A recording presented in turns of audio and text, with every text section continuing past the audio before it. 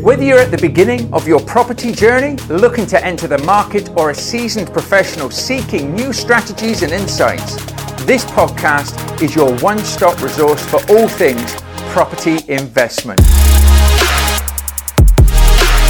Welcome to the Property Investors Network podcast. Let's embark on this exciting journey together and make your property investment dreams a reality. Hello, property investors. It's fantastic to have you joining me here today. So today I have a special guest with me. Pat Mahone from the Green Book Group is a specialist in developments, predominantly commercial. He's done a bit of residential as well, but he's here joining me today. It's great to have you on, Pat. How are you today? I'm good, thanks, Mark. And yourself? I'm very well, very well. All the better for having you. So for people that don't know about you or haven't heard of you, Pat, can you tell us a bit about yourself, please?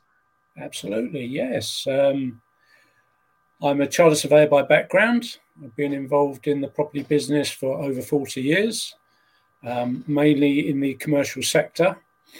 I run my own property development company called Green Book Group, which has two roles. One is to act as a direct developer where I undertake my own schemes, and the other is to act as a development consultant where I work with clients on their schemes and help them through the development process.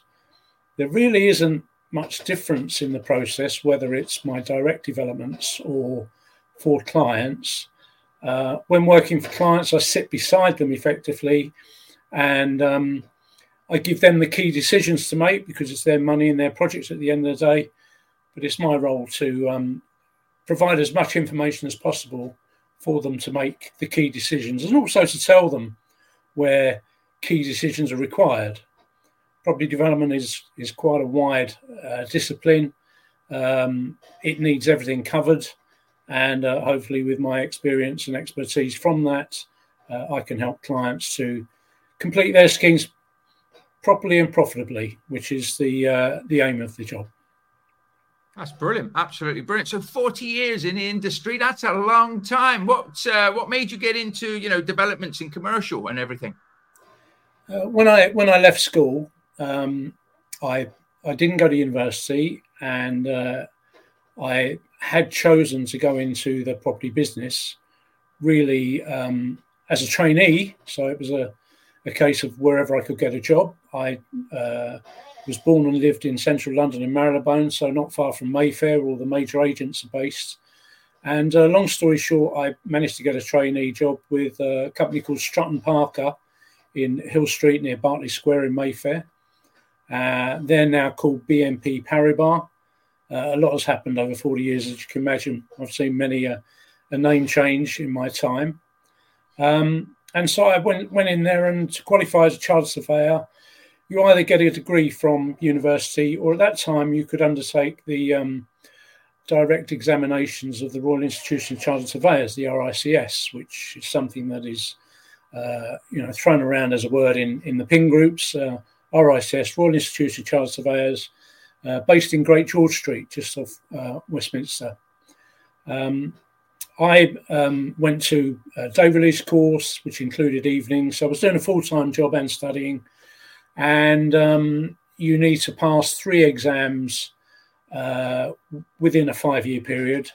The first, the second, and then the final. And I managed to do that. I was a bit unlucky because up to that point, or just before that point, if you passed the exams, then you were qualified as a chartered surveyor. Unfortunately, from my point of view, as I went through the exams, the RICS, in their wisdom, decided to bring in something called the Test of Professional Competence, which meant that after you had completed your exams, whether at your university or through the RICS, you then had to do 2 years of approved experience, which meant keeping a diary of what experience you had, and also at the end of it, writing a project. And so when I finally completed all of that, I was probably one of the first people through that system, actually. I then qualified as what's called an associate of the RICS. And then once you've done a few years as an associate, then back in those days, you became a fellow. So my qualifications are Fellow of the Royal Institution of Chartered Surveyors, so I'm entitled to put FRICS behind my name. So I started with Stratton Park as a trainee in their offices and qualified there. I then left to join the old property board of British Rail Property Board. And that was where I got my main training over about a 10-year period, effectively doing estate management. And my breakthrough into development came after those 10 years when I joined Sainsbury's as a development surveyor, looking for sites for the large supermarkets that were built then. And I would term the Sainsbury's operation as a university of property development. So back then they were actually creating a lot of the methods of development that we work with today. So where in PIN options are spoken about, then Sainsbury's were helping to develop them.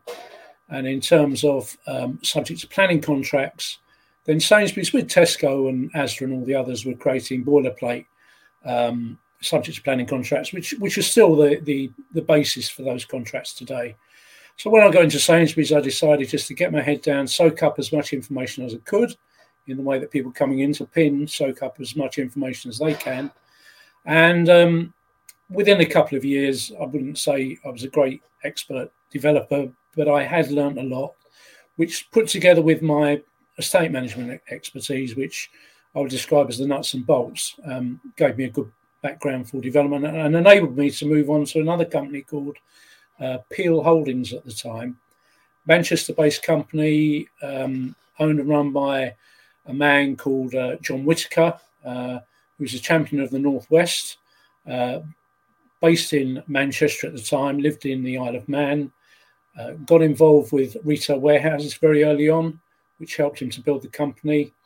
Today he's a billionaire, and Peel Land and Property, as it is now known, is a multi-sector property. And anybody watching this film that wants to look into a company could do no worse than to look up Peel and find out what their history is and where they are now, because they're just amazing and enormous. Unfortunately, over my time, I've had a few recessions, and we hit the recession in 1990. Peel retrenched back to its heartland in Manchester. I was running its London operation for it. I left, but I'd always had a hankering to run my own business, so I set up Greenbrook at that time back in 1990 and ran my own business in the same way it is now as a direct developer and a development consultant. And back then I would claim, I hope not too modestly, that I helped to create the development consultant role, which is now called development management, which sounds a lot more boring, but it's the same role. And it's a very established role today. So a development manager will take the project from inception up to the point which I call the muddy wellies point, where you get on site. And then generally the project is taken over by a project manager.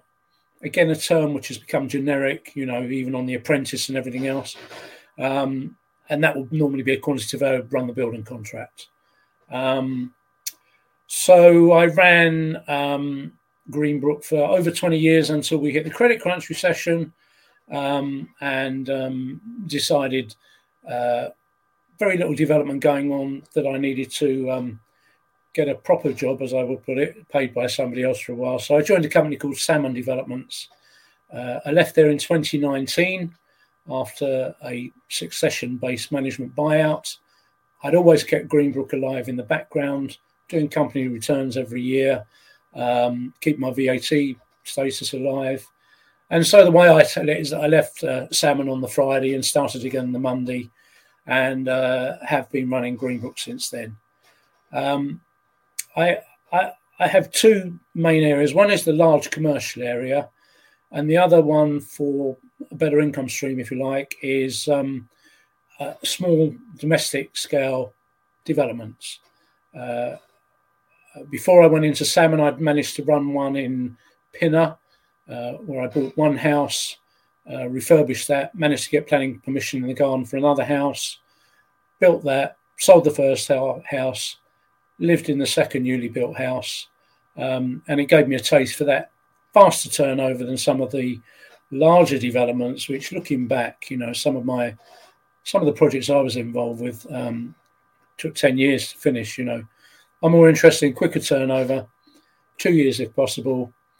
The quickest commercial project I was involved with was at Salmon, where we did an industrial development within 3 years from start to finish, but that had special reasons for that.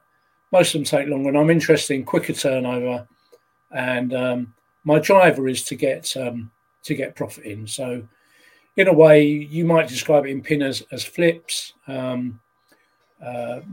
but sometimes they're flips, sometimes they're development projects. And I'm still looking to do either commercial or residential or mixed use. And for the latter, I have a little company tucked away, which is actually called Mixed Use Developments, has a website, etc., waiting for that project that would suit the company. And all of that is how I got from being a working class lad in Marylebone in London to become a chartered surveyor and a property developer with over 40 years experience. Absolutely brilliant. Well, thank you for the journey. I really appreciate it. It's brilliant. Yeah. Absolutely brilliant to hear about, because it is a journey at the end of the day. You've had a mixed bag. You've had to ride, it's a roller coaster. We have our ups and we have our downs, but it's about surviving, keeping going. And you've managed to do that. And I know developments is becoming more and more popular again, so to speak. Now, I'm not saying it wasn't popular before, but it was a little unheard of in, so to speak, the residential sort of market. When you look at, like a lot of PIN is all about HMOs or a bit of serviced accommodation and sort of thing. Development's never been that sort of go-to bespoke and sort of, I'm going to do developments. You don't hear that very, very often, but I see more and more people now are more engaged with this, can see the potential, because there's huge uplift potentials, isn't there, in developments? Absolutely, yeah. I saw one article in a PIN magazine, YPM magazine, that talked about the guy said it was the biggest mistake he ever made, and he started saying, what he normally did was developments where he went in, he bought a site, developed, finished it, took his profit and walked away. And when he moved away from that model, it didn't work, and he learned that he should stick to his knitting, in a phrase, and do development, because it's about the lump sum profit at the end. Again, looking at it from the PIN point of view, if one was to do a development and you could see that that it would make a good investment and could be held on to and could be refinanced on that basis, then that would also be a good way to go. But I think most people set out to be what's called a trader developer, and look to finish the scheme and take a profit. If I go back to my original guy, John Whitaker, he was actually always an investor. Whatever he built, and he built huge stuff. He built the Trafford Centre in Manchester in the end. He built it to keep. So he would buy the sites, build them, and then keep them for the income. And he even did that on the Trafford Centre, which he then reversed into another company eventually, but still kept its shareholding. So development can be mainly about trading, but it can also be about building something to keep if it works in that way. And the process is long enough that along that journey you can make those decisions and you can analyse how best to go. Yeah, no, it's good. It's good. It's always good to have those sort of options, isn't it? Because if you can keep hold of the asset, like you say, refinance it, and then, have it over the long term and even let it to companies, particularly brand name companies, it can be really profitable, can it? And a nice little nest egg. And is that something that you're looking at doing more and more now? I would do that. Yes, I would do. Financial covenant, as you say, of the companies is vital. Without that, you could be left high and dry. You might have finance, so that the cash flow looks good. Then a tenant goes bust, and suddenly you still got the mortgage and no tenant. So you want to make sure in the first instance that you have a very strong covenant as a tenant. Or if not, you need to be sure that if that tenant were to go for any reason, that you have invested in a location and a type of property that will attract another good tenant, and so keep you earning income to pay your mortgage, etc.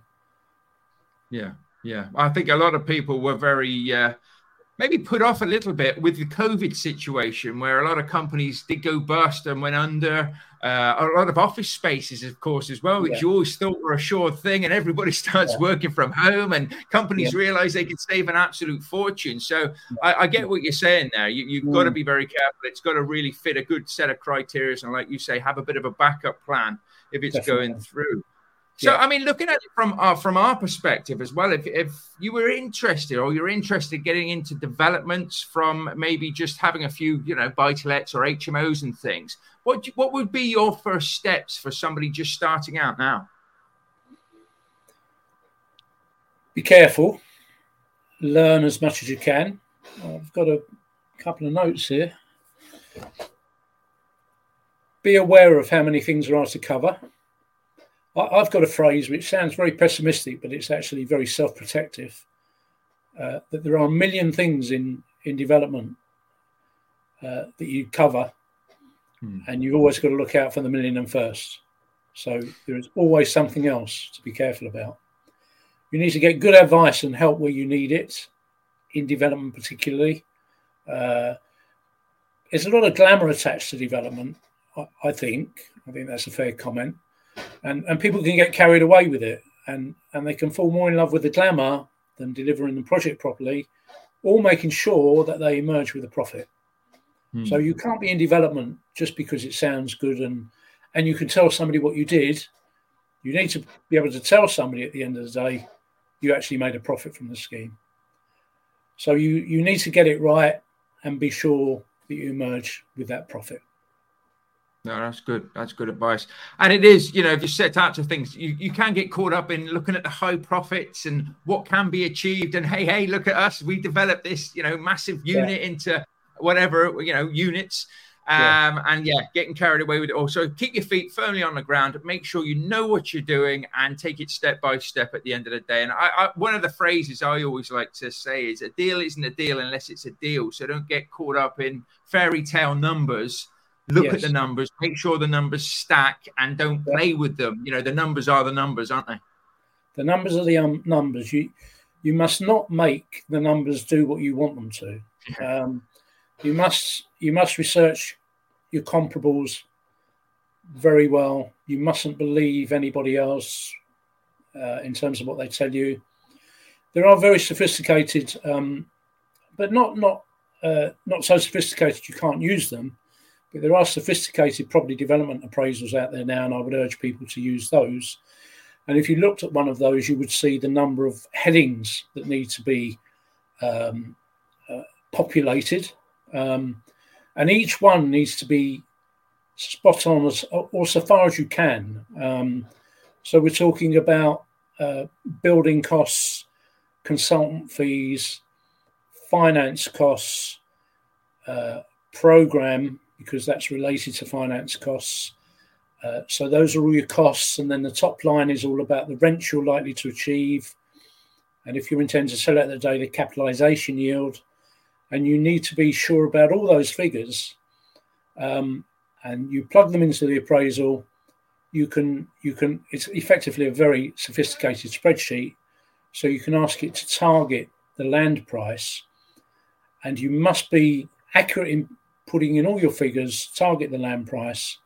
It will then tell you if you're paying the right price for that site or property. Or it may help you in your negotiation, to go to the selling agent and actually table your appraisal and say, look, these are all my figures. This is the land price it throws up. So you're charging X pounds too much, or your client is. Here's my offer. But I've researched it. I know what I'm doing. If you get the figure you're asking for, that's great. But this is what I can pay and this is what I should pay. Yeah, definitely. And having somebody like yourself as a consultant to be able to, look at your numbers, look at your deal, like you say, you sit with the person, so to speak, you're living and breathing that opportunity with them. That can give you that peace of mind, particularly if you're relatively new in starting this out, because as the old saying goes, you don't know what you don't know. and you could run straight into a brick wall with developments, as you can with most things in property if you don't understand the full details on it. So just looking at Greenbrook at the moment, obviously you do developments for yourself and things. Do you team up, or is it just like a consultancy that is the way that you work with other people? No, I would team up. I'm very happy to do joint ventures, and I've needed to go away and past and do joint ventures with bigger companies than me. So I'm familiar with joint ventures. Happy to bring them to people, or happy to do them with people who want help. They're bringing in the project, the idea. I can bring the expertise and the project management. There's a massive amount of due diligence that's needed before you get involved in a project. And the other thing you need to do is to ensure that you have all of the paperwork by the time you finish the project in order to be able to sell it or get a mortgage or whatever. And that is another huge thing that people overlook. I can imagine. Yeah. So that's really, really good. And of course, you are talking on the PIN circuit. So we have local property investor network, networking events all are in and around and across the country. And Pat is going and talking at local PIN meetings and PIN meetings nationally. If people want to see you or come and listen to your talk, what can they expect to hear from you? What they can expect to hear is a bit about my background, to explain who I am, where I came from, how I got into this property career, much as I've explained earlier on this. But I also aim to highlight the main areas for wannabe developers to be careful about. And I go into some detail on them. And just to give you a quick flavour, the 4 areas would be site sourcing, financial appraisal, which I mentioned, funding, which is vital, and then delivering the projects profitably.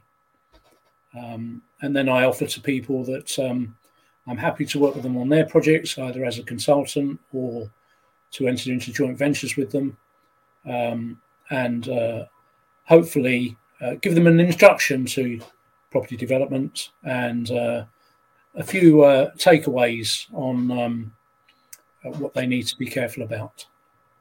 Oh, that's great. So if you want the nuts and bolts of property development, and of course you can speak to Pat at the breaks as well, then, don't miss those opportunities. And that is why we put, the networking events on, not only to get out there and meet like-minded people in your areas, but equally get the specialists in like Pat, who can talk about different sectors of property, because there is so many different avenues that you can go down there. If anybody watches this or listens to this, Pat, and wants to reach out to you, what's the best way to do so?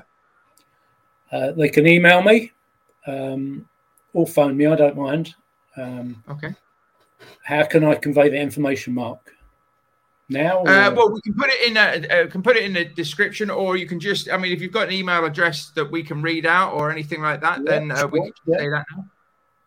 I'll read it for you. I'll spell it for you, actually. PMAHONEY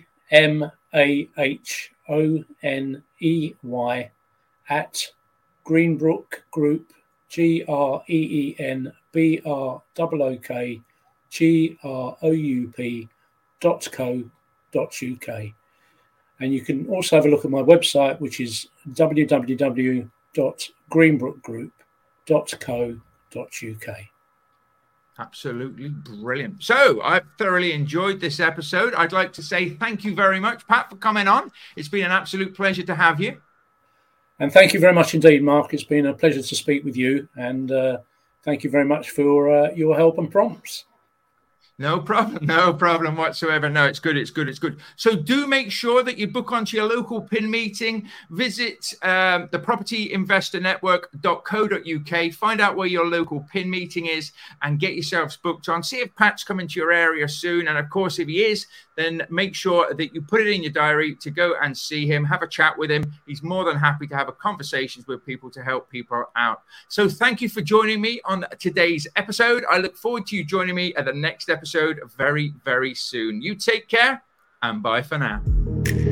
Thank you for tuning in to the Property Investors Network podcast. Remember, investing in property is not just about numbers and profits, but also about building communities and creating a lasting impact. You can do this by checking out our website at pinfurtherlearning.co.uk. And of course, look to book onto your local Property Investors networking event. We are here to help and support you every step of the way, and I look forward to you joining me very soon. Bye for now.